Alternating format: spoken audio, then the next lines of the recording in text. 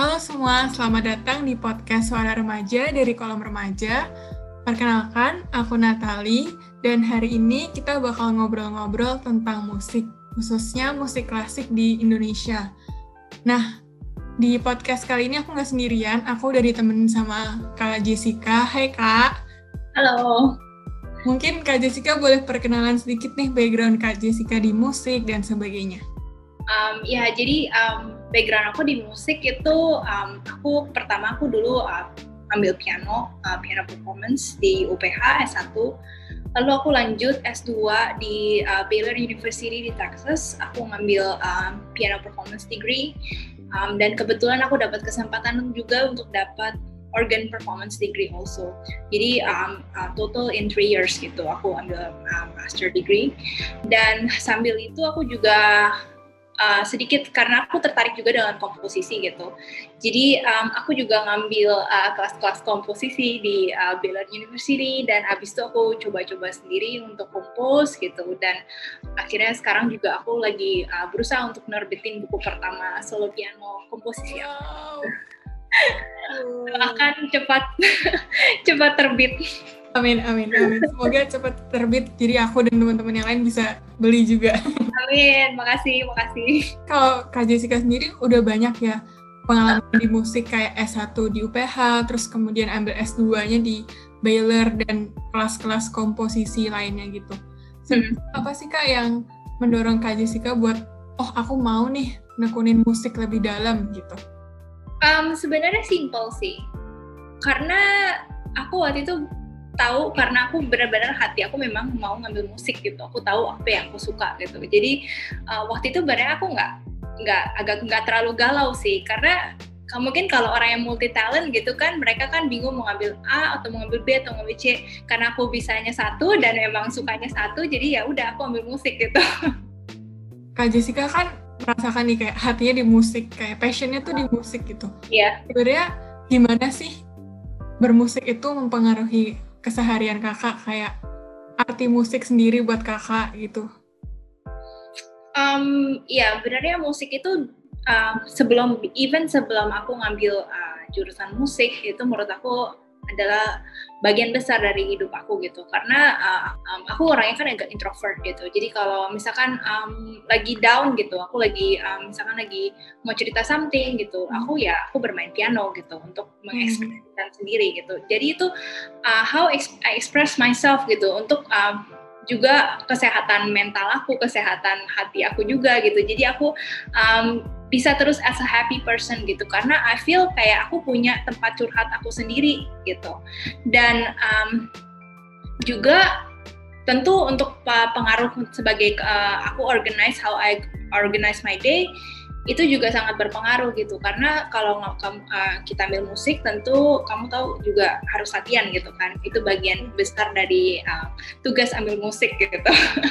Nah, jadi setiap hari itu pasti aku sisihkan waktu untuk latihan gitu. Misalkan kalau lagi liburan juga gitu, lagi liburan sekolah misalkan, bedanya sama jurusan lain gitu. Kalau jurusan lain mungkin dia bisa libur, benar-benar libur gitu. Tapi kalau jurusan musik itu kita tetap harus latihan tiap hari gitu. Jadi it feels like never ending task gitu. Jadi life learning lesson gitu. Tapi menarik juga gitu. Aku juga bersyukur gitu, karena aku merasa aku terus berkembang juga gitu. Kak Jess dulu belajar piano dari umur berapa, Kak? Dulu aku belajar dari umur 7. Tapi aku ambil elektron dulu umur 5 tahun aku ambil elektron.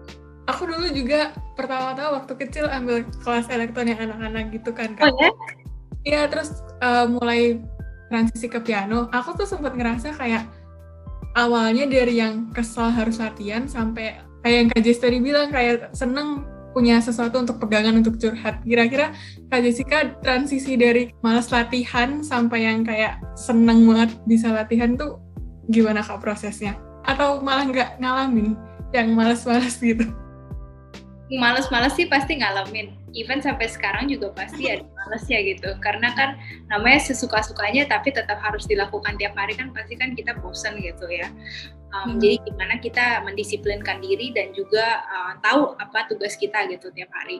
Dan emang kadang nggak setiap hari itu aku latihan itu gampang gitu. Kadang ada juga susah, motivasinya nggak ada gitu. Tapi tetap harus paksain diri gitu. Jadi sebenarnya aku ada beda sih dulu. Aku menyadari ada beda antara aku suka sama latihan itu beda gitu. Karena kalau orang suka main musik belum tentu dia suka latihan. Nah itu aku dulu. Aku suka main musik. Aku dulu nunggu-nunggu banget nih setiap piano lesson, setiap organ lesson aku selalu tunggu gitu. Tapi aku nggak suka latihan. Kenapa? Soalnya latihan itu kayak belajar gitu, kayak saya suka matematika, tapi kita harus belajar matematikanya. Ini kayak penderitaan yang tiada akhir gitu kan? Iya benar. jadi aku, maksudnya aku nggak menyadari kalau waktu itu justru even aku nggak nyadar kalau musik itu harus latihan tiap hari gitu. Aku merasa kayak buat apa aku latihan tiap hari, yang penting kan aku seneng gitu mainnya. Tapi at one point gitu before kayak I think 2 years gitu before my bachelor gitu, aku sadar gitu kayak waktu itu aku dapat satu guru, dia sampai marah-marah juga karena aku nggak latihan. Akhirnya dari situ turning point aku gitu untuk oh iya Kak, ternyata kecintaan aku sama tanggung jawab aku itu sesuatu yang beda gitu. Kecintaan aku pada musik oke, tapi aku harus nggak boleh melupakan ini tanggung jawab aku juga untuk mengembangkan talenta aku gitu. Dan dengan aku work hard every day gitu. Jadi itu sesuatu yang beda gitu. Nah, of course walaupun anak itu cinta banget sama musik, jarang banget lah yang aku lihat untuk memang dia mau latihan tiap hari 5 jam gitu. Itu kayak apalagi anak-anak yang nature-nya latihan, maksudnya nature-nya tuh main gitu, dia pasti maunya main terus gitu, nggak mau latihan gitu. Jadi menurut aku sih itu memang harus dibedakan sih gitu. Oke, I see. Berarti dari kecintaan dan tanggung jawab untuk latihan tuh harus bisa dibedakan dan harus jalan dua-duanya gitu ya Kak ya? Betul. Karena kecintaan pun cinta sih cinta gitu, tapi tanpa work on it juga ya percuma, nanti nggak maju-maju gitu, percuma gitu. Oke, kalau kita fall in love with someone gitu kan kita jadi nyambung ke relationship topic nih. Kalau kita cinta sama satu orang gitu, tapi kan kita kan harus work on it gitu every day gitu kan, karena ya kalau enggak ya cinta itu akan hilang atau kita mungkin nggak bisa memupuk hubungan baik lagi karena kita not work on it gitu every day, kayak gitu sih. Benar. Jadi ini dari music lesson ke life lesson ya, pokoknya semua tuh kita harus work on it. Betul sekali. Jadi ada satu orang tua murid aku yang sangat bagus waktu itu, dia bilang. Jadi dia lihat aku ngajarin anaknya, terus dia bilang tuh belajar musik itu juga bukan cuman belajar piano doang, tapi dia belajar tentang hidup, bagaimana kamu bertanggung jawab sama tugas kamu, bagaimana kamu terus maju walaupun kamu bosan gitu. Karena melakukan sesuatu yang sama setiap hari itu pasti bosan gitu. Jadi gimana itu attitude kamu itu diuji untuk kamu selalu maju terus, perseverance itu kata-katanya. Mungkin itu salah satu nilai dari musik klasik gitu kali ya Kak, yang benar-benar lesson dan sebagainya. Tapi ada nggak sih Kak nilai-nilai musik klasik lain yang menurut Kak Jessica orang-orang nih harus tahu nih gitu? Oh iya, nilai musik klasik itu benernya aku quote dulu ya satu komposer yang terkenal. Jadi seperti kalian tahu seorang Beethoven gitu, dia pernah berkata kalau music is a higher revelation than all wisdom and philosophies gitu. Jadi artinya musik itu bisa menyentuh hati seseorang daripada wisdom atau filosofi lainnya. Jadi itu dia punya healing power yang sangat kuat untuk menyembuhkan hati seseorang. Dan makanya di dalam pandemi ini justru menurut aku yang juga membantu adalah musik itu sendiri gitu. Kadang musik itu suka dilupakan, padahal yang kita harus perhatikan bukan kesehatan badan aja, tapi kesehatan jiwa kita juga. Dan menurut aku musik itu adalah yang bisa menyentuh jiwa itu yang tidak bisa disentuh sama kata-kata. Menurut aku gitu sih. Wow, iya, aku setuju sih Kak, karena mungkin that's why ada jurusan psikologi musik ya, karena memang powernya sangat untuk bisa touch people's soul gitu. Betul. Mungkin setelah musik in general, aku pengen nanya nih spesifiknya tentang musik klasik. Kalau musik klasik, kayak tadi, identiknya tuh harus latihan karena not baloknya rumit bacanya, terus ada banyak aturannya, kapan harus main lembut, kapan harus main keras, itu udah diatur semua dalam satu partitur.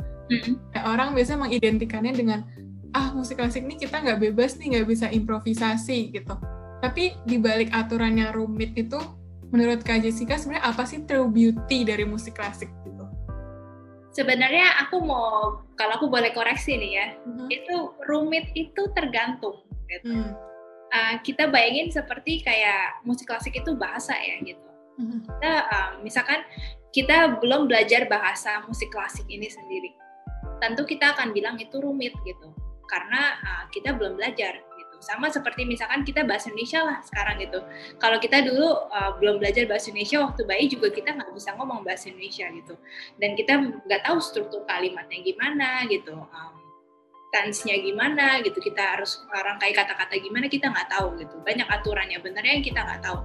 Tapi secara natural kita dengar terus orang ngomong, jadi kita bisa terbiasa dengan bahasa Indonesia, jadi kita bisa ngomong seperti ini, kita bisa nulis, kita bisa baca dengan secara natural gitu.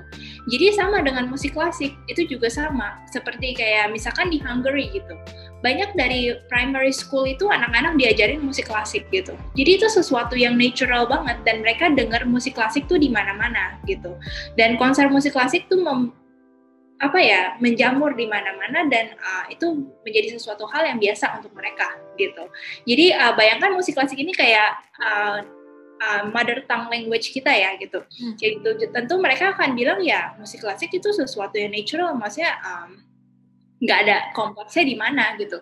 Jadi menurut aku adalah maybe kita bilang itu kompleks karena benarnya kita belum belajar untuk menyelami musik klasik itu sendiri, karena musik klasik itu juga sesuatu yang perlu kita untuk pelajarin gitu, perlu kita tahu dulu dia gimana language-nya, gimana cara dia bekerja gitu, dan seperti itu. Jadi banyak orang tidak bisa mencerna karena belum belajar dari musik klasik itu sendiri gitu.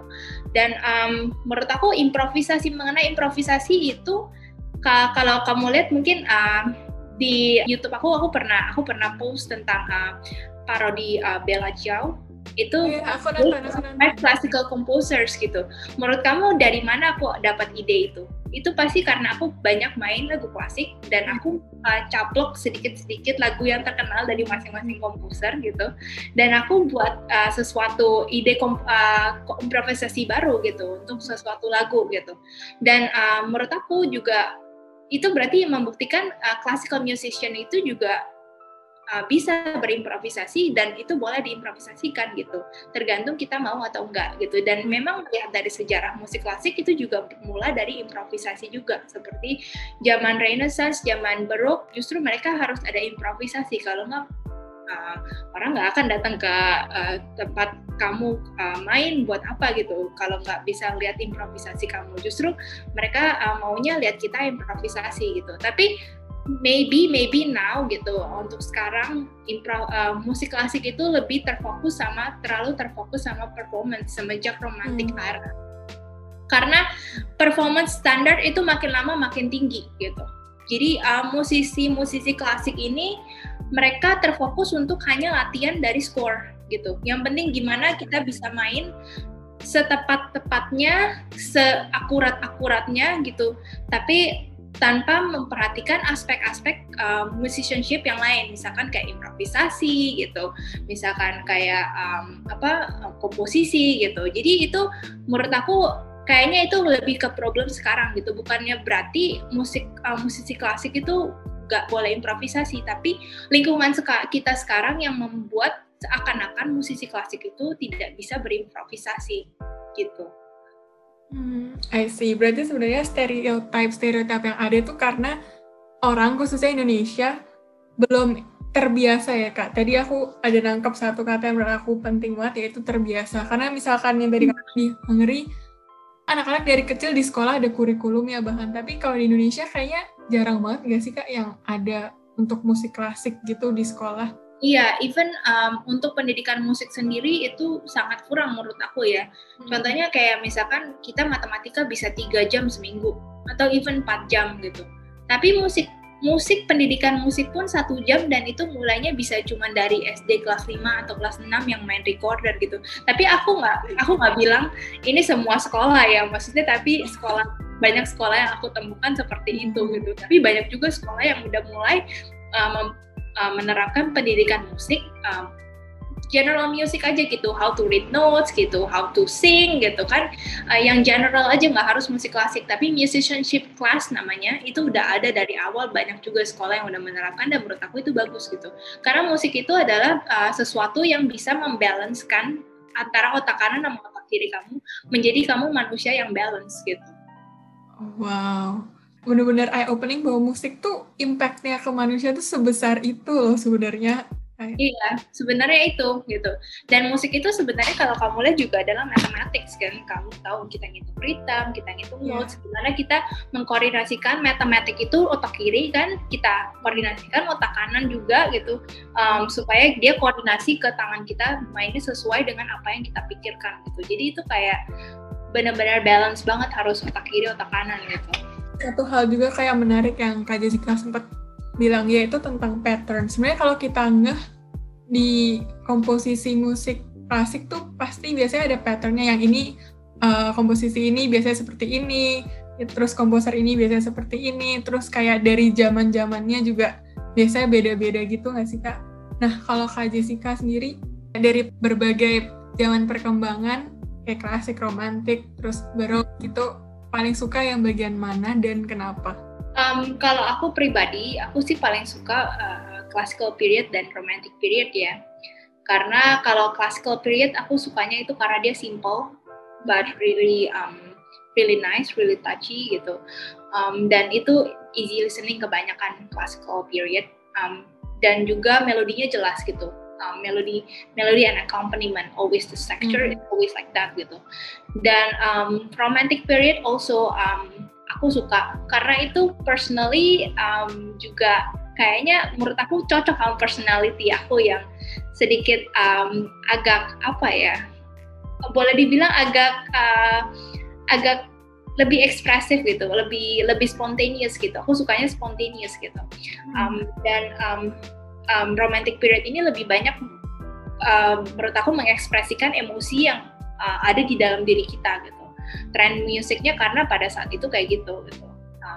Dan aku nggak milih modern era atau baroque period, karena baroque period of course not everyone gitu can enjoy, especially kan kayak audiens yang apalagi ya audiens yang belum mendalami musik klasik gitu atau belum pernah mendengar musik klasik, pasti nggak mungkin kita kasih pertama kali dengarnya dia lagu Bach partita gitu. Mungkin kita kasih dengar itu, kita pasti kasih dengarnya Mozart Einstein music misalkan kayak gitu, atau kita kasih dengarnya apa ya, Beethoven for Alice gitu misalkan ya kayak gitu.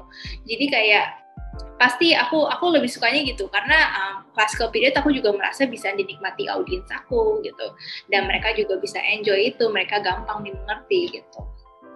Berarti kan sebenarnya dari yang Kak Jessica bilang dan aku juga ngerasain, nggak semua orang tuh sefamiliar itu dengan musik klasik, nggak kayak lagu-lagu pop. Makanya untuk penyajian yang kayak kita mau kasih dengar orang pun harus pilih-pilih, kayak tadi misalkan mungkin classical era atau romantic era lebih banyak yang tahu gitu. Kalau yang jadi perbedaan signifikan itu apa sih Kak dari komposisi musik klasik dan musik aliran lainnya? Kalau brand klasik itu adalah it's a style gitu sebenarnya. It's not like a kind of music gitu, tapi it's a style yang membawa tipe-tipe musik mulai dari Renaissance, 20th century, 21st century, dan I think everything between these two gitu. Jadi misalnya Bach itu klasik, Mozart itu klasik, Beethoven also classical, Wagner classical, Debussy classical, dan even quality music yang kayak The Beatles itu juga bisa disebut classical gitu. Jadi maybe the real question adalah apa genre yang nggak classical music gitu, apa genre yang nggak classical gitu. Dan maybe kita bisa pikir kayak seperti genre yang mementingkan rhythm daripada harmoni ataupun melodi gitu. Jadi rhythm itu paling penting di musik ini. Menurut aku itu adalah genre yang kita nggak bisa consider as a classical music gitu. Of course gitu, with the exception gitu, with gamelan music gitu, karena gamelan music is a folk song gitu, jadi bisa di consider as a classical music gitu. Kalau sekarang kan banyak nih lagu-lagu modern yang lagu pop yang dinyanyiin yang sebenarnya rip off dari lagu klasik zaman dulu, kayak misalkan voice-nya Maroon 5 sebenarnya kan bagian awalnya ambil dari canon indie gitu. Nah itu tuh sebenarnya gimana sih, can you call it classical style atau gimana menurut kakak? Maksudnya apakah Maroon 5 ini ada classical music gitu? Ya, ada style klasiknya atau it's just rip off gitu? Kalau itu menurutnya sebenarnya classical music itu adalah sesuatu yang mempunyai nilai gitu. Mempunyai something nilai di dalamnya lebih dalam daripada itu gitu. Jadi kalau menurut aku sorry to say gitu, tapi kalau Maroon 5 gitu menurut aku ya bukan classical music gitu. Ya, karena banyak banget gak sih Kak sebenarnya yang lagu-lagu let's say pop zaman sekarang yang ambil notasi-notasi dari lagu klasik gitu. Iya, banyak dan harusnya itu etiknya adalah mereka meng-quote gitu. Ada quote-nya, mereka harus quote with canon indie gitu. Misalkan harus mereka jadi memories quoted canon indie, harusnya kayak gitu. Tapi ethical-nya harusnya kayak gitu. Walaupun memang kayak komposer-komposer zaman dulu juga kadang suka ngambil quote-quote dari tim yang terkenal gitu, dari komposer sebelumnya di zaman barok, misalkan dikompos lagi sama zaman romantik gitu, mereka ngambil tim yang sebelumnya gitu. Tapi mereka biasanya sebut itu quoted dari komposer ini gitu. Jadi harusnya etiknya biasanya kayak gitu. Aku sempat baca kayak penjelasannya gitu kan Kak, kenapa sih boleh? Nah, dari yang aku baca tuh katanya karena kayak 70 atau 80 tahun setelah komposer meninggal maksudnya. Meninggal apa, tapi ternyata emang yang benar tetap harus ada ethical quote. Menurut aku harus tetap ada ethicalnya quote-nya, karena waktu itu let's say zaman romantik quote musik dari Bach gitu. Bahkan udah matinya kayak udah 100 tahun gitu, pasti kan 70 tahun lebih, dan dulu memang gak ada copyright gitu. Tapi maksudnya mereka punya etik untuk kasih kredit ke komposer yang mereka copy itu, mereka kasih quote ke siapa kayak gitu. Oh, I see. Nah Kak, sebenarnya dari industri musik sekarang yang bahkan kayak se-timeless itu loh musik klasik sampai notasinya masih diambil. Tapi kalau yang true bener-bener pure industri musik klasik di Indonesia gitu, menurut kakak sekarang kayak gimana untuk musisi-musisi klasik? Untuk musisi klasik, menurut aku sih masih bisa banyak perkembangan sih di Indonesia gitu. Karena aku lihat masih ruangnya itu masih banyak sekali untuk berkembang di Indonesia. Contohnya kita kayaknya nggak ada, aku cukup yakin nggak ada lebih dari 20 orkestra gitu yang regularly tampil di Indonesia gitu. Tapi let's say kayak di Amerika for example gitu, mereka punya 200 orkestra lebih gitu, yang of course industrinya lebih besar gitu.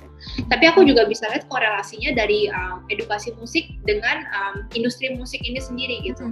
Karena kalau kita bisa bayangkan misalnya ini ya, kita misalkan punya pendidikan musik klasik dari TK gitu misalkan, bukan musik klasik lah, musicianship in general gitu. Jadi orang lebih paham dengan harmoni, dengan melody, dengan singing gitu. Maksudnya mereka lebih paham dengan notasi not juga gitu. Mereka lebih paham, pokoknya dasar-dasar musik lah gitu. Dan of course dari situ mereka bisa diperkenalkan dengan musik klasik gitu, karena lebih nyambung.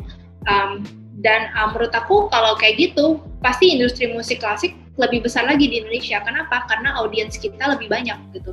Permintaan kita lebih banyak untuk mengadakan konser. Dan juga talent-talent yang terkumpul dari, let's say kayak jutaan anak Indonesia yang belajar gitu. Of course jaringannya jadi lebih besar gitu. Untuk menggalang talent, juga menggalang audiens yang lebih banyak. Karena dari kita belajar, kita juga punya enthusiasm gitu untuk nonton musik klasik gitu. Jadi menurut aku itu perlu perkembangan juga dua-duanya. Jadi edukasi musik klasik dan juga ya, industri musik klasik tentu nanti akan berkembang seiring dengan edukasinya itu kalau berkembang. Kalau tentang edukasi dari pengalaman Kak Jessica, kuliah musik di Indonesia sama di Amerika, beda gimana sih Kak? Main difference-nya yang kerasa banget gitu. Nanti pasti bersambungan sama industrinya juga berarti kan Kak? Main difference-nya ya kalau di Amerika itu dia, let's say kayak kalau di Amerika dia bisa ada konser itu bisa 10 konser lebih gitu. Dan kita punya orkestra, misalkan kayak let's say kampus aku gitu, kita punya orkestra lengkap gitu. Orkestranya mulai dari brass, terus string instrument, terus woodwind, pokoknya semua lengkap. Dan mereka itu yang main itu bukan sekedar anak minor instrumen gitu, misalkan yang main horn gitu, mereka benar-benar major horn memang. Dan mereka memang benar-benar latihan horn tiap hari. Jadi itu bukan kayak horn, bukan sebagai sampingan, tapi mereka memang majornya di situ gitu. Itu yang membedakan kenapa orkestra di situ lebih berkembang, karena memang jaringan anaknya itu lebih luas gitu. Anak-anak yang terjaring lebih luas, dan juga kita mendatangkan banyak-banyak artis internasional gitu. Dan konser-konser kita jadi lebih banyak terekspos sama konser-konser gitu. Jadi dengan kita melihat konser kita juga lebih termotivasi gitu. Dengan lingkungannya sih menurut aku yang paling beda itu lingkungannya. Lingkungannya yang bisa memotivasi kita untuk lebih maju lagi, lebih latihan lagi, karena kita melihat wah ternyata banyak nih musisi-musisi yang bagus-bagus banget gitu. Mata kita tuh seperti terbuka gitu pas lihat konser tuh kayak wah ternyata bagus banget ya gitu. Aku mau kayak gitu ya. Gitu, seperti itu gitu. Jadi itu yang membedakan gitu. Motivasi untuk latihannya, untuk belajar lebihnya itu menurut aku lebih memotivasi lagi gitu bisa di luar negeri, karena banyak datang konser, juga lingkungannya juga beda, orang-orang juga lebih ngerti tentang musik klasik, jadi kita bisa ngomong tentang musik klasik di mana-mana gitu. Jadi kayak beda gitu. Sedangkan kalau di sini misalkan let's say kayak kita mau ngadain nih, misalkan kita sebagai mahasiswa musik klasik gitu, let's say kayak piano performance degree lah di Indonesia gitu. Terus kita mau undang orang untuk datang ke resital musik klasik kita. Kalau aku sih, orang nggak tidur, aku udah seneng, berarti aku mainnya lumayan gitu. Kalau orang nggak tidur gitu. Jadi maksud aku orang yang datang itu kadang adalah orang yang pertama kali datang ke musik klasik. Justru I feel honored gitu untuk memperkenalkan musik klasik ke dia gitu. Cuman kan di sini kadang tantangannya besar gitu. Gimana kita stay motivated di lingkungan yang belum bisa untuk untuk entusias gitu sama musik klasik gitu. Jadi situ sih tantangannya. Feel-nya beda gitu berarti ya Kak? Perform kayak let's say recital di sini sama di Amerika gitu, solo perform, apakah feel audience-nya berbeda itu kerasa atau gimana? Feel audience-nya sih ya maksudnya kalau aku kan di Southern American kan gitu. Orangnya ya generally memang mereka orangnya nice gitu, kayak orang Indonesia gitu, mereka ramah gitu, sering ketawa gitu, kayak segala macam gitu kan. Cuman bedanya adalah mereka kadang suka komen lebih gitu. Misalkan aku main misalkan kayak Beethoven Waltz and Sonata gitu, mereka akan bilang, oh aku suka banget tuh sama movement kedua kamu, Waltz and Sonata, karena kamu mainnya misalkan gini gitu, dia ada alasannya. Jadi it looks like they understand gitu. Tapi kalau di sini ya aku juga senang gitu, mereka pasti datang nyelamatin aku gitu. Bagus resitalnya, tapi kadang kita nggak dapat feedback lebih gitu, apa itu yang bagus gitu. Itu sih feel-nya itu bedanya. Jadi ada constructive feedback ya gitu ya Kak, biasa kalau dari aku. Selain dari pendidikan nih, kalau ngomongin industri kayak tadi Kakak udah bilang, orkestra kalau di Amerika atau di negara luar lain, Hungary mungkin lebih dari 100 kali ya Kak. Dan kalau dari yang aku lihat di YouTube dan di internet, itu tuh kayak normal banget pianis, terus dia jadi kayak apa ya, dia job dia adalah di satu orkestra untuk main di situ, kemudian dia ambil job lagi di orkestra lain, kayak it's a common thing gitu. Tapi kalau di Indonesia sebenarnya udah jalan belum sih Kak industri yang seperti itu? Atau mungkin kayak church pianist gitu-gitu? Kalau di Indonesia, of course, kesempatannya lebih sedikit ya, karena boleh kita pertimbangkan orkestranya itu nggak sebanyak di luar negeri gitu. Tapi juga kalau aku lihat juga pianis-pianis di Indonesia ini juga udah mulai banyak gitu. Yang ambil S2, ambil S3 itu mereka sudah mulai banyak gitu. Dan orkestranya ini, problemnya orkestranya ini belum seberkembang itu gitu, belum sememadai itu gitu. Dan kalau aku lihat emang di luar negeri itu memang sudah biasa banget gitu kalau untuk seorang concert pianis ya, kalau kita sebutnya concert pianis gitu. Dia akan main dari satu orkestra ke orkestra lain, lalu nanti di orkestra lain lagi gitu, dan latihannya biasanya ya 2 hari atau 3 hari sebelum, atau kayak bisa 1 hari sebelum gitu kadang. Jadi cuma sekali 2 kali latihan itu udah bagus gitu sama orkestra itu. Dan kalau menurut aku sih udah common banget gitu. Dan soal church musician itu juga udah common banget di luar negeri, untuk mereka hire church musician 1 orang untuk main di satu gereja setiap minggu regular, dan itu sebagai, mereka anggapnya itu sebagai posisi gitu, posisi kerjaan, job as a job gitu.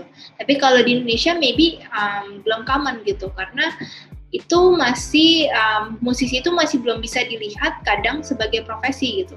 Kadang kan komennya kalau di sini ya kok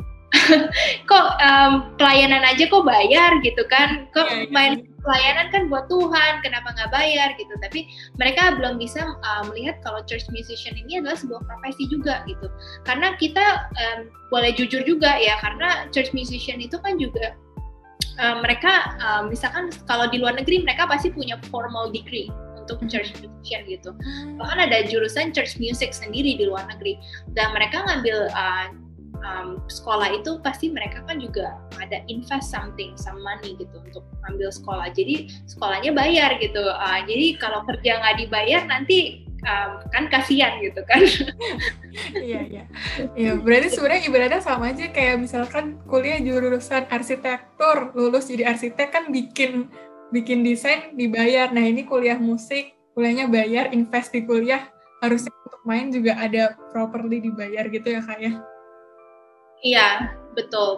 Karena itu musik itu profesi gitu, adalah sebuah profesi gitu. Memang benar untuk pelayanan gitu.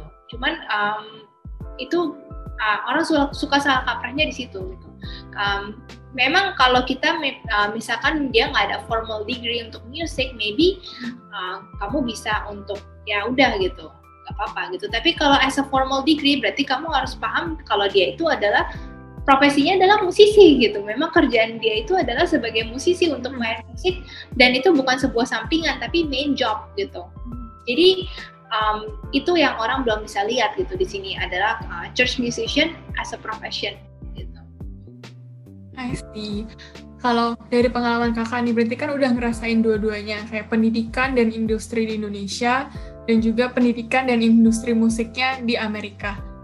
Ada nggak sih Kak harapan untuk industri musik di Indonesia saat ini, atau maybe apa sih yang sebenarnya udah bagus gitu, atau apa bisa diimprove lagi nih di bagian sininya supaya kayak generasi muda para musisi ini punya lapangan yang semakin luas gitu di industri Indonesia.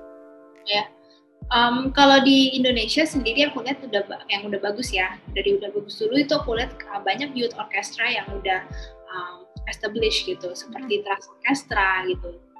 Youth Twilight Orchestra itu juga udah mulai dibangun, jadi si anak-anak ini nanti bisa jadi tunas-tunas muda di depannya untuk lebih membangun lagi musik Indonesia, industri musik di Indonesia gitu. Tapi aku harap juga maybe ke depannya kita punya juga untuk musik edukasi, kita punya seperti let's say kayak komunitas musik education yang untuk standarisasi musik, edukasi musik di seluruh Indonesia gitu. Jadi gimana sih tempat les-lesan ini semua terstandarisasi gitu. Mereka punya standar yang jelas yang jangan sampai banyak anak yang terjerumus di lubang kekelaman gitu kan, kasihan gitu.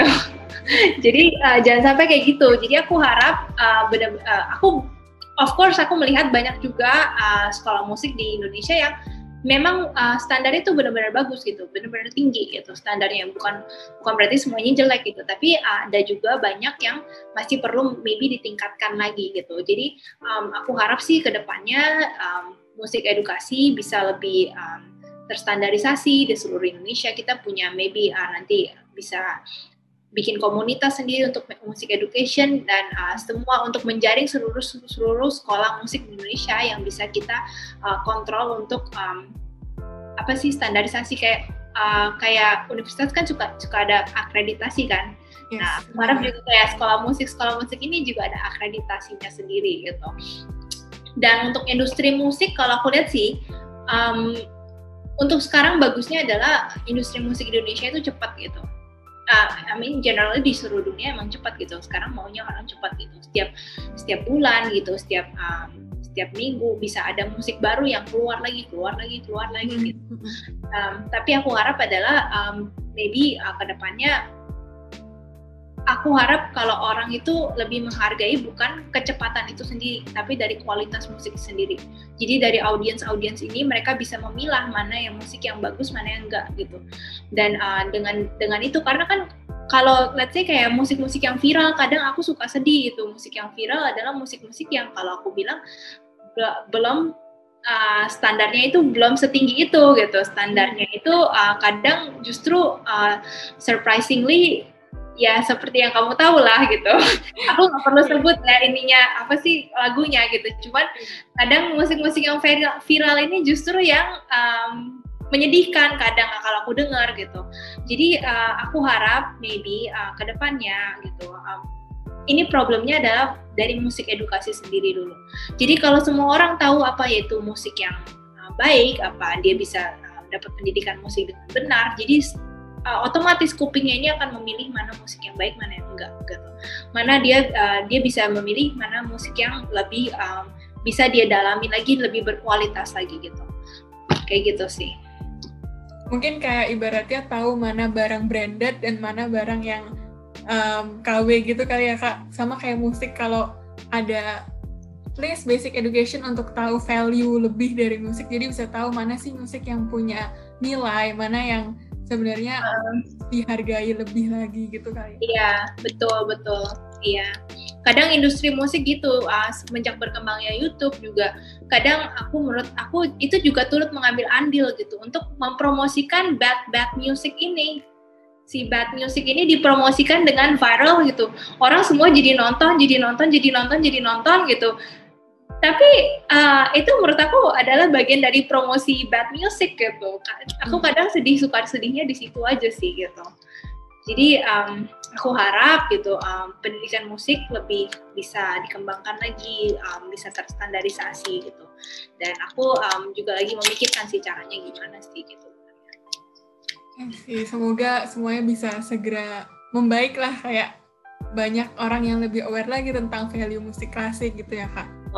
Dan menurut aku itu juga ada dua cara benarnya kayak gitu. Gimana cara mengembangkan juga musik klasik juga. Satu dengan mengadakan lebih banyak lagi konser-konser musik klasik di Indonesia gitu. Itu bisa lebih banyak lagi diadakan dan bisa lebih menjaring lagi para audiens gitu lebih banyak. Dan maybe kita bisa start dari musik klasik yang maybe is listening gitu untuk konser di satu daerah yang terpencil even gitu. Jadi mereka bisa mendengar untuk pertama kali gitu. Dan juga kedua bisa juga kita mempromosikan musik klasik itu di sekolah-sekolah gitu.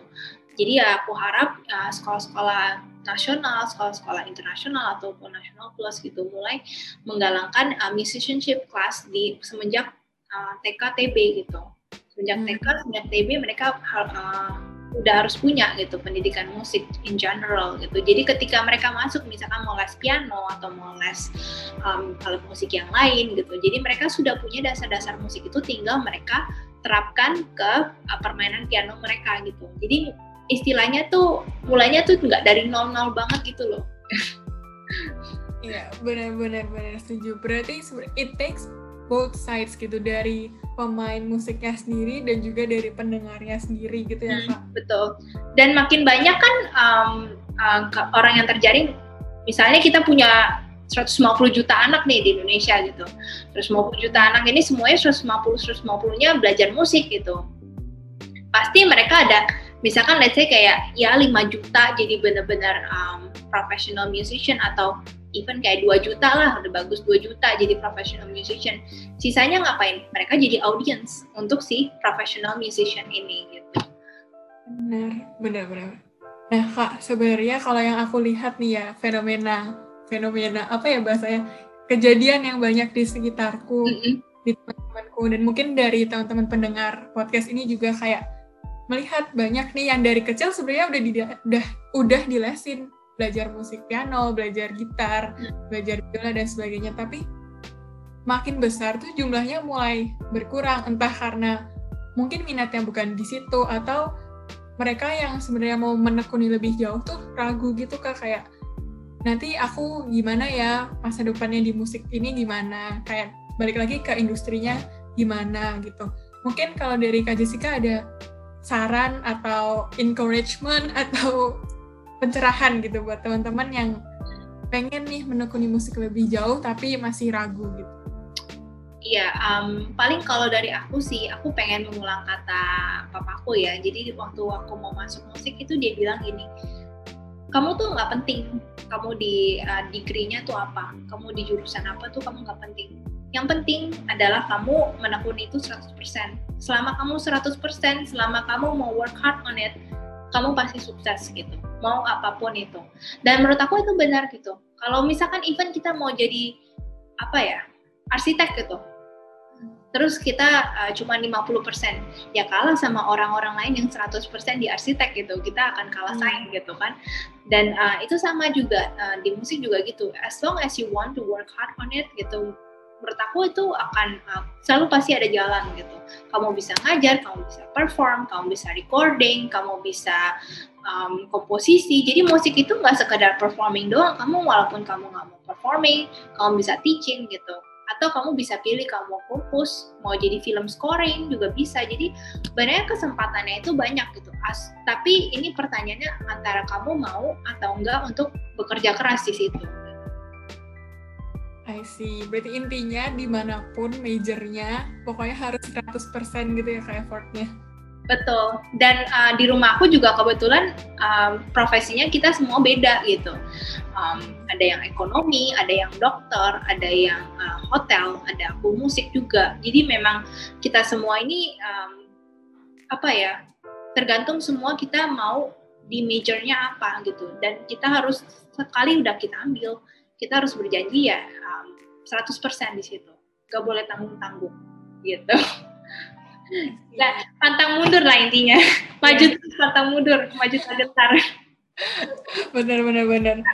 Oh, kalau aku dapat dari ngobrol sama Kak Jessica nih banyak banget tentang value dari musik other than the music itself. Kayak ternyata itu sebenarnya ngajarin kita yang pertama tadi itu lifelong learning, harus berani untuk konsisten karena harus belajar terus gitu. Terus juga ngajarin tentang work hard, kasih 100% effort, kayak gitu-gitu ya Kak. Jadi sebenarnya kalau kita kita bisa simpulkan music is a way of life kali ya Kak. Nggak cuman kayak itu bukan cuma satu bagian kecil, tapi itu keseluruhan hidup gitu. Iya bisa. Kalau nggak salah itu ada quote dari player jazz atau composer jazz terkenal, mereka bilang music is a way of life. I think that's true gitu, karena kita bisa kompal music itu di semua kegiatan kita gitu di sini gitu. Musik itu mengajarkan banyak hal selain musik itu sendiri. Kira-kira ada nggak? Benar. Ya, setuju banget. Oke, udah sekitar 40 menit ngobrol bareng Kak Jessica, nggak kerasa banget karena ternyata seru banget untuk bahas musik klasik dan industrinya di Indonesia. Mungkin dari Kak Jessica mau kasih pesan terakhir buat teman-teman pendengar podcast? Mungkin kesan terakhir aku adalah gini, banyak orang yang menganggap kalau musik itu adalah pelajaran sampingan gitu kadang. Tapi perlu dipahami kalau musik itu tidak sereceh itu gitu, tidak sesampingan itu gitu. Justru banyak di luar negeri mereka juga menerapkan pendidikan musik semenjak awal gitu. Dan menurut aku musik itu terbukti banyak bisa menyembuhkan soul yang hilang ini, jiwa-jiwa yang hilang, jiwa-jiwa yang lagi stres, yang lagi depresi gitu, mereka bisa music terapi gitu, music heals gitu. Jadi menurut aku ini adalah sesuatu bagian yang penting dan aku harap gitu para orang tua, para guru di sekolah juga bisa mengajarkan musik kepada anak-anak. Bukan untuk mereka menjadi musisi, tapi mereka adalah music is a way of life seperti kata kamu, dan music juga adalah it's a part of life. Jadi as a part of life kita harus ngajarin musik itu juga sendiri gitu. Menurut aku gitu sih. Oke, keren banget. Terima kasih banyak Kak Jessica udah mau sharing bareng sama kita di sini dan ngobrol-ngobrol yang seru banget. Mungkin sekian untuk podcast hari ini. Sampai jumpa di podcast Suara Remaja lainnya.